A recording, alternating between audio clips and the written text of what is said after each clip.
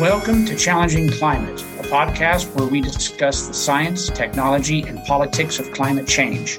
I'm Jesse Reynolds, an environmental policy expert. I'm Pete Irvin, a climate scientist. Each episode, we bring on a guest with a unique perspective and deep expertise on climate change and put challenging questions to them. In this episode, we spoke with Dr. Arnab Ghosh of the Council on Energy, Environment, and Water, which is based in India. And my motivation for inviting Dr. Ghosh is not only is he an extremely sharp thinker whose work covers a wide range of issues, but I thought it was important to bring to the foreground like something of a case study of a developing country and how its economy, society, policies, and politics are responding to the sustainability and development challenges of the 21st century. Arnab did an absolutely fantastic job of giving us that tour. It was a tour de force, really, of, what is the state of India, how varied and complicated it is, how it's rising to the various challenges that climate change brings, and some of the challenges they still face and some of the ways in which he's hopeful that they'll be tackled in the future. Fantastic conversation. I hope you enjoy. Yeah, I found it to be both impressive and, to use a word that's sometimes abused, quite inspiring to learn the way in which a country like India, which not so long ago was struggling with very widespread, very deep poverty, has turned a corner and is developing rapidly in the face of these environmental and sustainability challenges. So we bring you Dr. Ghosh.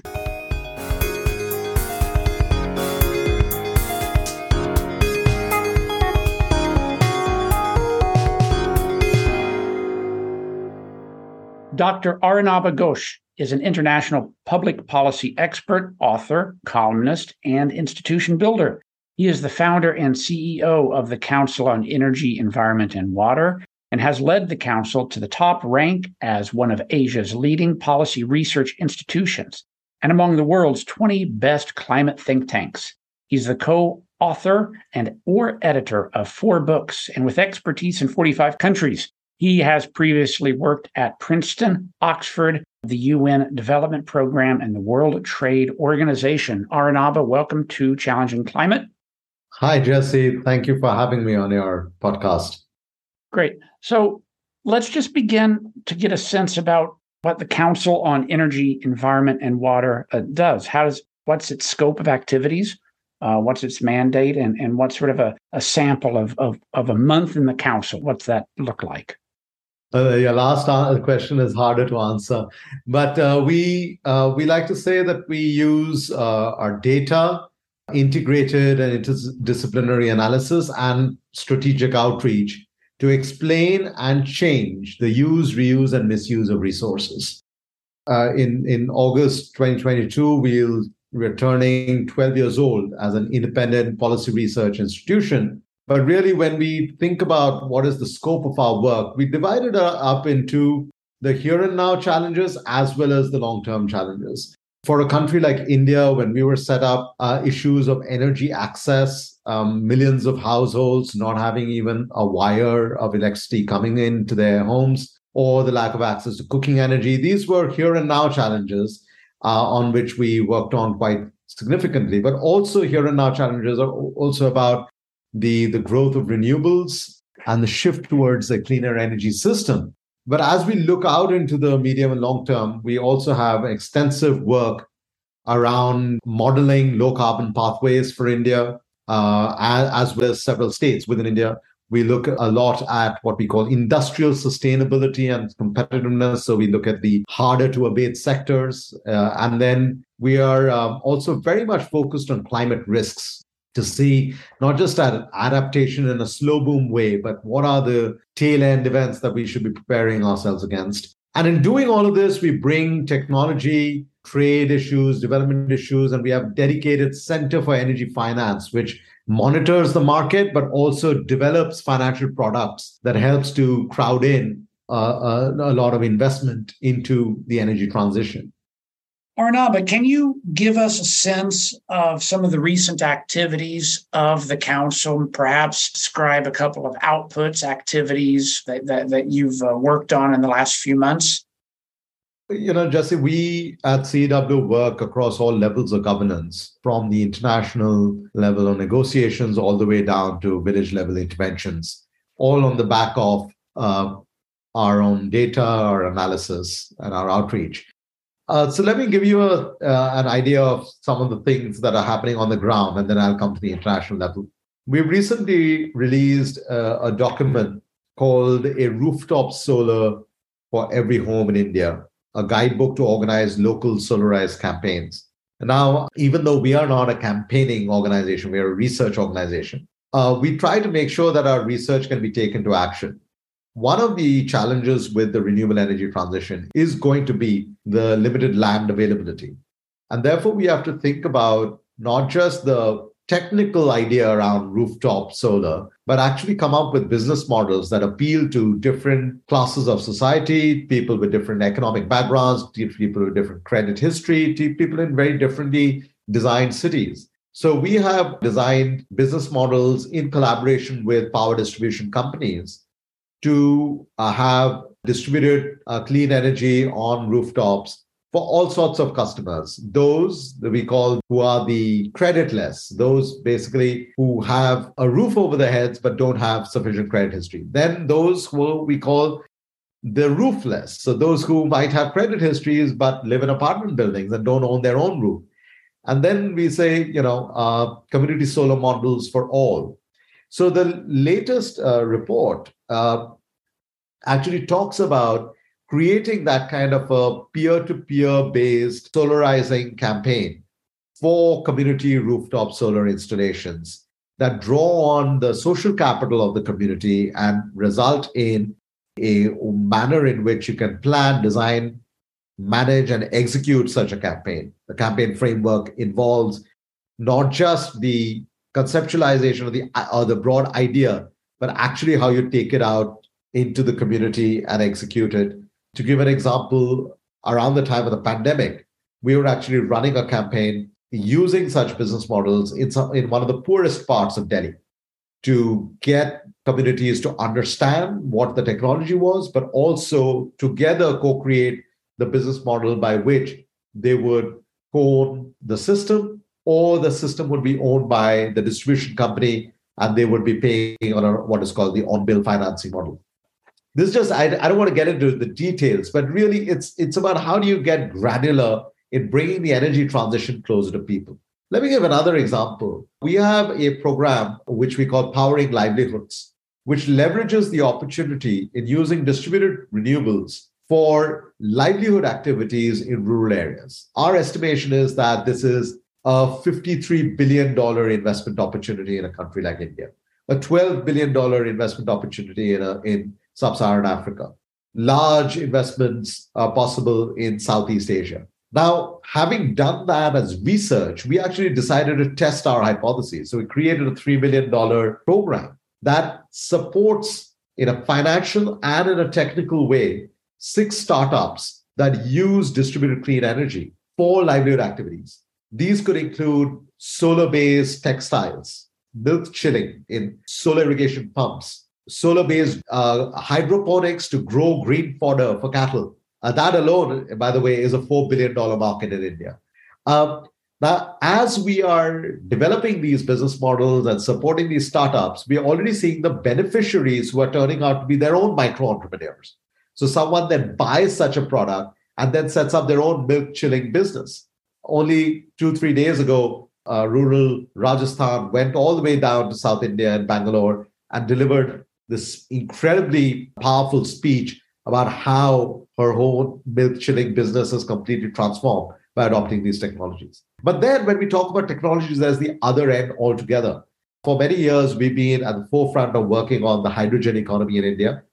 We've been deeply involved in writing up the technical notes that went into the National Green Hydrogen Mission. But when we look at this internationally, we see there are dozens of countries, by our count, 39 countries plus the EU that have programs on hydrogen. And yet the market is suboptimal because we are not creating a bridge not just of technology and finance, but of rules, of standards, of protocols.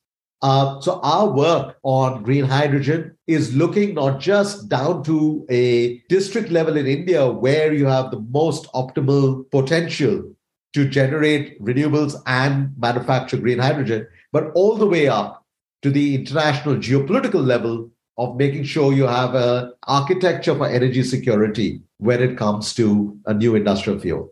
Just a sample of the kind of work we do. That's certainly an impressive breadth and depth of work that you do at the council. And moving a bit into more broad issues, what I think would be useful to think about and to talk about is that most of our listeners are based in industrialized countries, based upon the stats that we can see online. And the council and you are doing essential work in a key major emerging economy. Can you give us a sense whether, and if so, how the environmental issues facing the developing world, and India in particular, are different from those in industrialized countries? In some ways, the environmental issues are not different because they are consequences of the economic development trajectories that countries have gone through. It is, of course, desirable to maintain the integrity of a biodiverse region or to have environmental flows in a river. And yet, the first time, even if it's the cleanest plant that you set up on the shores of a river, you know there will be a degree of pollution. And that then creates a tension, a genuine tension and a trade-off between preserving pristine environments while pursuing industrial development. When you add to that densely populated regions, then there's a third dimension that comes in, which is the rights of the community, the people living there. Now, that might not always be the same story in at least parts of the developed world, which have a lot of land and few people. But where the distinction really begins to emerge is that we cannot any longer follow the traditional Kuznets curve of, pollute first and clean up later after you've reached a certain level of development. Not because of international agreements, not because of pressure from environmental NGOs. It's simply because we are facing the brunt of global environmental crises, not local environmental challenges. And that we will have to chart and create a pathway of development that the developed countries have not done so. So this is not about finger pointing, but it's the one thing that needs to be internalized is that we do not have any lessons to learn, in a way, from the kind of meta developmental narrative that the advanced economies of today have to offer. Of course, we have a lot to learn in the micro aspects of technology development, of investments, of finance, of business models, and so forth. But the meta narrative has to be completely different. And that meta narrative is that we have to pursue a seeming impossible trinity of jobs, of growth, and of sustainability, but simultaneously. That meta-narrative also has to acknowledge that we have to focus what are now in technical terms called tail-end risks. Because these are risks that might have low probability today, but have high impact. The pandemic was a tail-end risk. Rising climate risks are tail-end risks.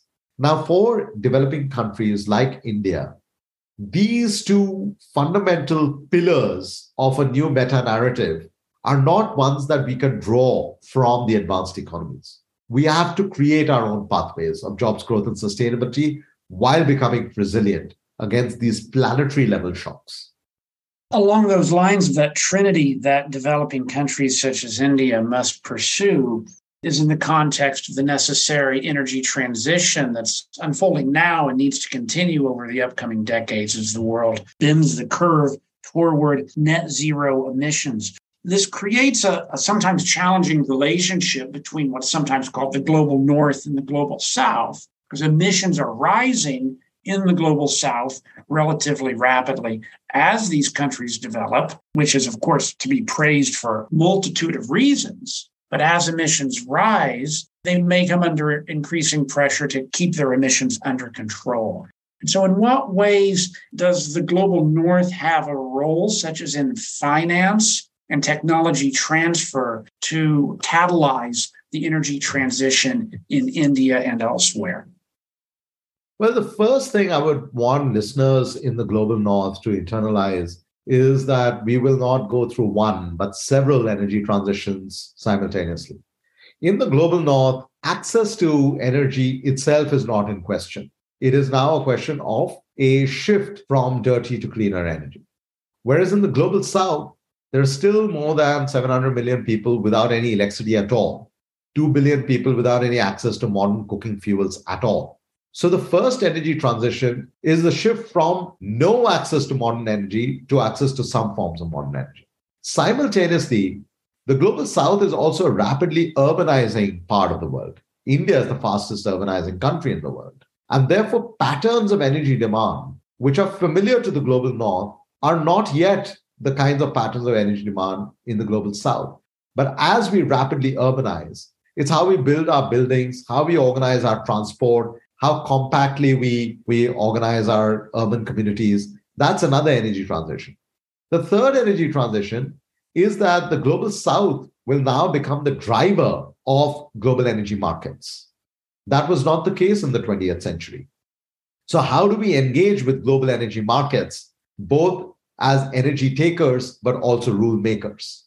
And the final energy transition that we'll all go through is that, as I was saying earlier, that we have to develop our economies and transform our energy systems within a shrinking carbon constraint. So these multiple transitions require different kinds of partnership and assistance from the global north. I would not like to use the phrase technology transfer because the history of energy suggests there has been no technology transfer. I have analyzed dozens of so-called energy initiatives between the global north and the global south, and there is no technology transfer. Instead, we need a new paradigm, which we call technology co-development. That we need to now bring together our resources, financial, human, technical, our markets. Our markets are actually far larger than that in the global north, if we look at the next few decades, and pool those resources together to co-create, co-develop, and co-own, thereby overcoming the challenges of intellectual property, the emerging energy technologies of the future. Equally, when it comes to finance, yes, for instance, providing basic minimum access to energy for all across the global south will require a fair degree of concessional finance, just like India did, providing its own fiscal resources as concessional finance to connect 28 million households within 3 years, bringing the household electrification rates to nearly 98%. Now that has to play out at a global level. But it's not just about concessional finance. It is actually about hard investment.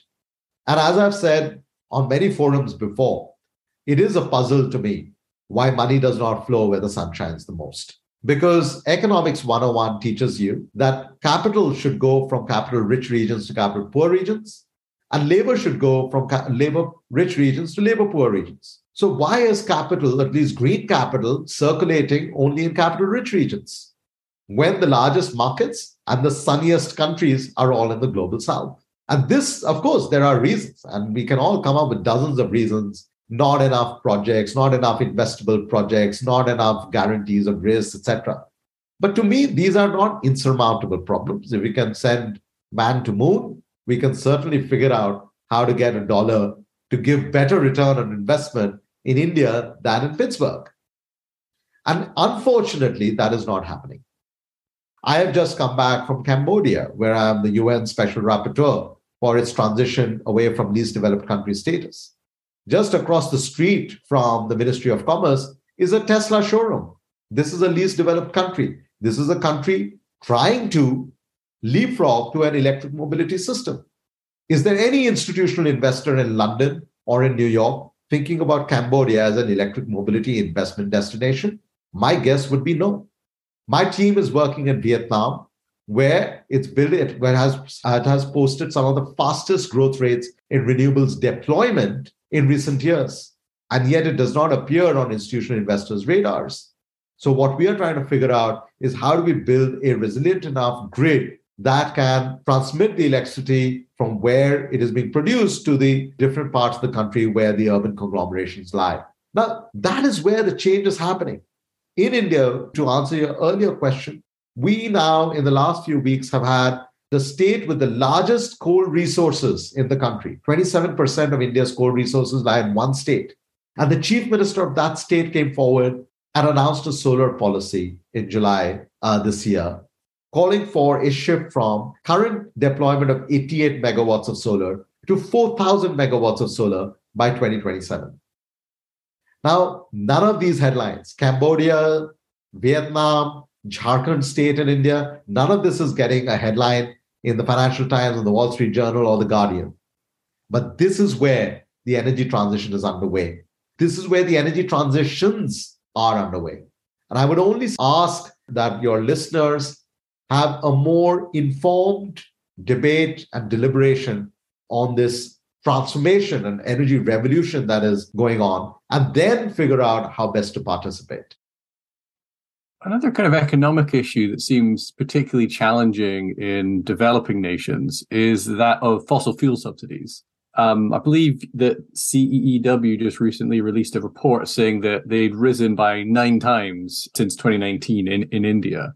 How should those be addressed? Do they need to be slashed as quickly as possible to stimulate the economy to shift to a different way? Or do we need to keep them for as long as possible to help the poor get by? No, exactly. You've already answered your question in a way. The point about any kind of subsidy is that it has to be just and targeted. So the justice behind subsidy is that there are certain basic needs that have to be catered for, even as we are the sustainability transition. But it only serves that justice purpose if it is targeted enough to the households that need those basic needs. So when we look at increasing in fossil fuel subsidies, it's also linked to the global prices of, the imported crude or the imported natural gas, etc. But is it getting better targeted? Certainly. If you think about 3 or 4 years ago, when the Prime Minister announced a nudge campaign called Give It Up, it was hashtag Give It Up. It was basically a call out for rich households that were, benefiting from cooking fuel subsidies to simply give up the subsidy. And within a year, 10 million households gave up their subsidies. That then gave the confidence to also do the subsidy reform from a policy perspective. So not just as a nudge strategy, but also policy perspective. That then releases upwards of $1 or $2 billion that can be redirected for the subsidies that are needed for the poor. The same applies to, a range of whether it's power subsidies. Now, power subsidies, you need a baseline level of power consumption. But of course, if they're inefficiently delivered or they help to support larger farmers rather than the small and marginal farmers, of course, then those corrections are needed. In fact, just a few days ago, again, the Prime Minister has called for power distribution companies to seriously rethink their subsidy structures. And of course, there's an element of what the state governments, just like the United States, India is a federal polity. So what the central government nudges need not always be what the state governments follow through with. So there is a process towards that subsidy reform.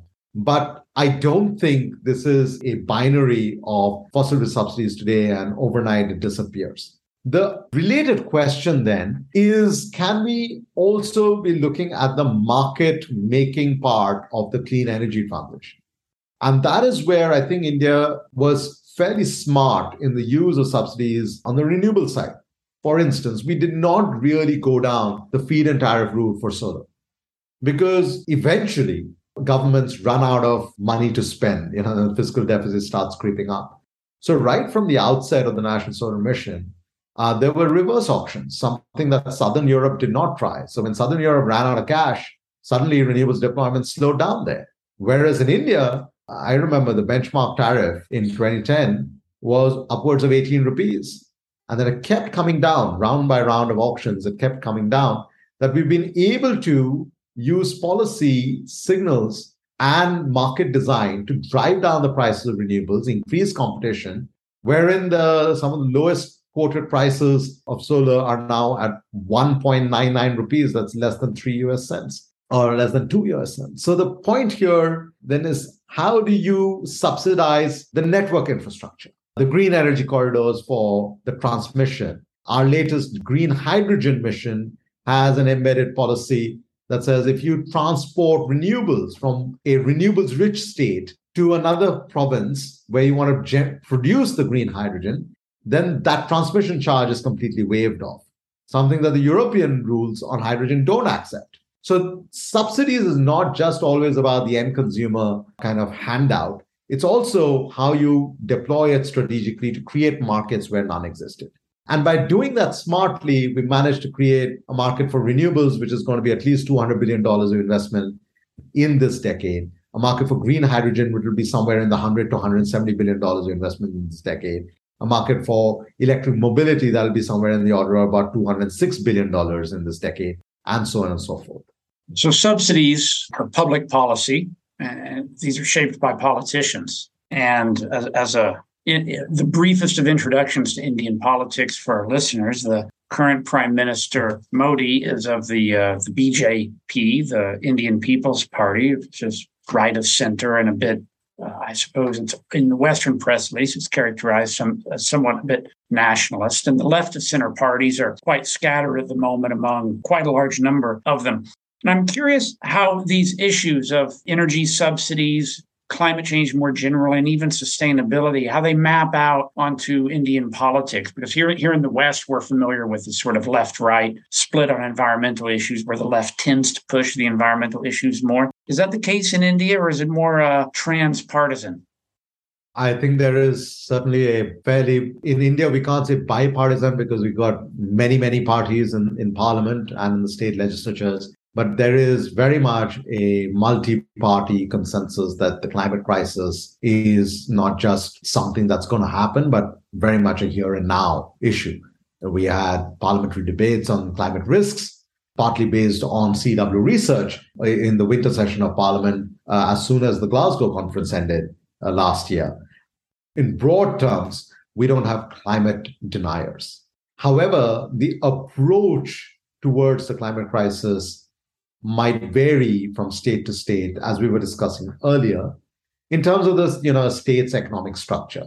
To give an example, if you are the state of Gujarat in the west of the country, which is also a major industrialized state, there you already have the world's largest refinery, but you also have immense amounts of renewables getting generated. And some of the largest corporations based there have been making big announcements around the manufacturing of electrolyzers for green hydrogen and so forth.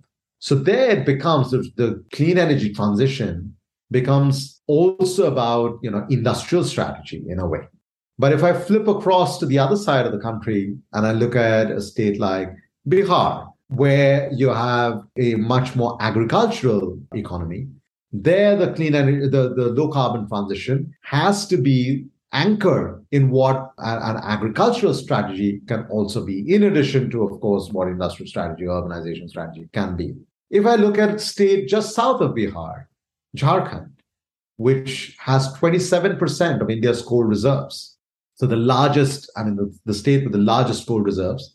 I was there just 4 weeks ago when the chief minister, the equivalent of the governor in the US, announced Jharkhand's solar policy, where it has 88 megawatts of solar today, looking to go to 4,000 megawatts of solar by 2027. That's 4,100% increase in the state that has the largest coal reserves.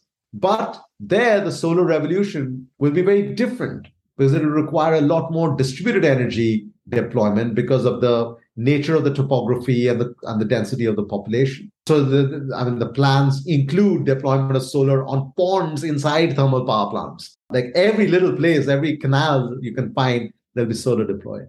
And then if I come down south, I look at a state like Andhra Pradesh, which is along the coast, the eastern seaboard, which gets buffeted by cyclonic storms on an annual basis.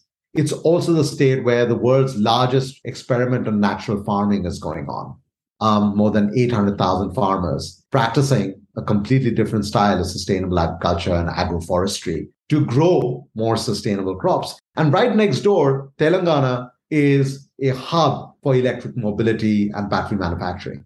So my point is that once you have that multi-party internalization that we have a climate crisis on our hands, the response will still vary by the economic structure of states. Now, and therefore you get a sort of some version of a competition also between states about who can attract more investment. But does that mean all states are thinking only through a climate lens? Certainly not. As I said, the lens is about jobs, growth, and sustainability. And then some states are doing better than others, and others will see the value in a new climate economy. So India is a remarkable country. It's the world's largest democracy by quite a margin, 1.4 billion people in a type of a federal system. I'm curious to what extent environment and climate and energy issues translate down to the level of electoral politics. Is this the type of thing that motivates voters, as we see with interest groups getting out the votes, for example, in the UK? Or is it more a feature or a process that here I live in the Netherlands, it's sometimes called corporatism. So it's not so much about corporations, but the idea that the major interest groups in society the unions, the government, the NGOs, and the businesses can sit down and come to a compromise around issues where there's, at least in the case of India, as you describe it, a shared basis of knowledge that climate change is real and it's a problem, and India must respond in multiple ways. Does climate and energy translate to electoral politics? Energy certainly translates in electoral politics. There's often a slogan that is used in a lot of hustings and campaigns called, in Hindi, it is called Bijli Sadak Pani, means electricity, roads, and water. And then in other places, it will be Roti Kapra Makan, means food, clothing, shelter. So these are, you can think of sort of almost a Maslowian, hierarchy of needs. So once you've got food and clothing and shelter, you look at the next level of needs of, I need electricity, I need roads to get my produce to market, I need water. So this has been going on for decades. This is not just about climate change.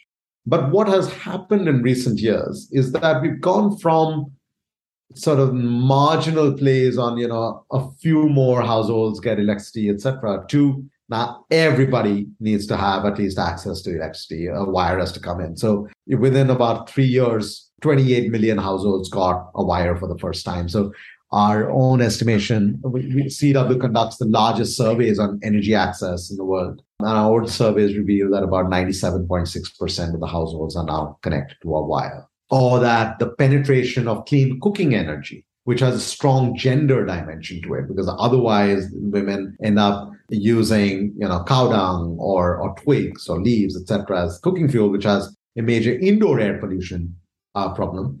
Or within a few years, in the last half decade, we saw that the penetration of clean cooking fuel, what is called liquefied petroleum gas, went from just over 50% of households to over 80% of households. Now that is, then you get votes on the basis of that, because you have this massive push towards energy infrastructure. Now let's come to the other side of it, which is that climate also driving some of this. And I would argue it's a combination of what you described in academic terms, Jesse, of the corporatism, which again, we should clarify is not about corporations, but about people who get it and interest groups that get it and can negotiate, and welfarism. And what's the welfarism part of this? The welfarism part of this is that our agricultural sector that still employs the maximum number of people in the country is at the, pun intended, the cold face of the climate crisis. Water is our weakest link. That's 60% of our agriculture. And we are a food secure country. We're a food exporter. Yet 60% of our agriculture and upwards is actually rain-fed. So the climate variability that I was referring to earlier is really where you need to then have a nub on pulse of what is happening on the ground. And you cannot be a district official, a district administrator who can ignore the climate crisis literally on a cropping season by cropping season basis. So do you have crop insurance? Do you have farmers insurance? Do you have ability to deliver water when suddenly there's an extreme drought or an extreme heat wave? These will also, that welfarist part will also dictate a politician's equation. But also on the flip side, you have a realization that additional growth additional jobs will come from a shift towards sustainability. And that's why the largest corporations in the country, including those that have significant interest in fossil fuels, have declared tens of billions of dollars of investment over this decade for a shift towards clean energy, because they see that this is where the future lies. And then in between these two is this vast space of what I call the micro, small, and medium enterprises. We've got 63 million of them, or in the US are called small businesses, mom and pop shops. Now, how do you have an energy transition of 63 million businesses? And many in peri-urban and rural areas. So at CEW, we estimate that using distributed clean energy for livelihood activities in rural areas alone is a $53 billion market in India. So there is a massive fortune at the bottom of the pyramid. And based on some of the interventions we have done, helping startups in the space, India now is the first country in the world that has come out with a policy on using distributed clean energy for livelihoods.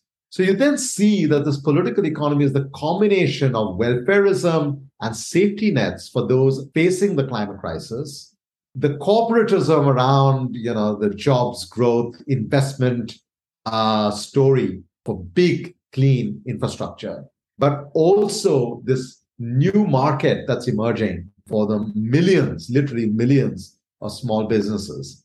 Now, is this all happening overnight? Certainly not. Is this always visible? Not always. But is the direction of travel set? Certainly. And one needs to understand and unpack this political economy to recognize and internalize and invest in these emerging opportunities. India is clearly a rapidly changing society, rapidly changing economy, and a common theme on our show, on this podcast that's emerged, is the balance between pessimism and optimism. And to conclude our conversation, I'm curious, to what extent are you optimistic? What gives you optimism about the future in India in particular? Well, I mean, it's one, of course, is, I am often asked, am I pessimistic or optimistic? And I wouldn't be doing my job or being involved in running CEW if I did not believe that a different future were possible. But I draw optimism from two things. One, just the pace at which the transformation has unfolded, at least in the 12 years that CEW has been around. I can see that it's not just political speeches, but followed with policy announcements, followed with deployment. So we, as I described earlier, going from less than 20 megawatts of solar in 2010 to 55,000 megawatts of solar, 155,000 megawatts of non-fossil electricity capacity. That's a huge transformation, but also access to energy for the first time for millions of households. Also looking at the future in terms of green hydrogen, et cetera, that's coming through. So that is a top-down story, and I'm excited of having been part of that story unfolding, or not just moving the needle, but really nudging in a completely different direction. But I'm also excited by what happens on the ground. And that's why when I crisscross the states and we have teams working across the country, you see really amazing innovations in policy, in business models. We work with power utilities that are now developing business models to deploy rooftop solar for households that don't even own their property. We've, as I described to you, this massive opportunity in the rural economy. I'll give you an example of one man, his company we are supporting. He was a farm laborer, came to Delhi to work as a rickshaw puller. At about 15, 18 years ago, he had an accident, so could not even do that. Went back to his home village, has no formal education. He invented a machine that can process all sorts of agricultural produce using an efficient motor and renewable energy. And he now has this startup and he is selling these machines to other micro entrepreneurs. I came across a farm laborer a decade ago in southern India, and he had a tiny, on top of his thatched roof inside his hut, inside a forest, he had a little solar panel, which at that time would have cost him $400, something someone without any collateral could not have afforded. And I asked him, why did you take a loan of $400 to put one solar panel? And he said, before before solar, I was using kerosene for lighting. And I have two white shirts. That was the extent of his clothing that he had. He said my white shirts were getting dirty with the kerosene fumes, and I was spending 50 rupees a month. At that time, it was $1 on detergent powder. And after deploying the solar panel, I'm spending 20 rupees a month on detergent powder. Now, that story is from a decade ago. But in this past decade, as India's macro renewable story has catapulted, I'm yet to meet an investment banker or a venture capitalist or a private equity player in Mumbai or in London or in Shanghai or in Wall Street who has developed a renewables financing model based on cost savings on detergent powder. But it illustrates that the transformation that's happening is really a combination of the top down and the bottom up. That just because you're on the margins of the economy or margins of society doesn't mean you are only an object of someone else's policy. You can very much be a subject and an agent of the change that we're seeing unfold. This has been Dr. Arnab Ghosh of the Council on Energy, Environment, and Water. Dr. Ghosh, thank you for joining us on Challenging Climate. Thank you. Thank you, Jesse. Thank you, Pete. You can find more information on the Council on the web at ceew.in.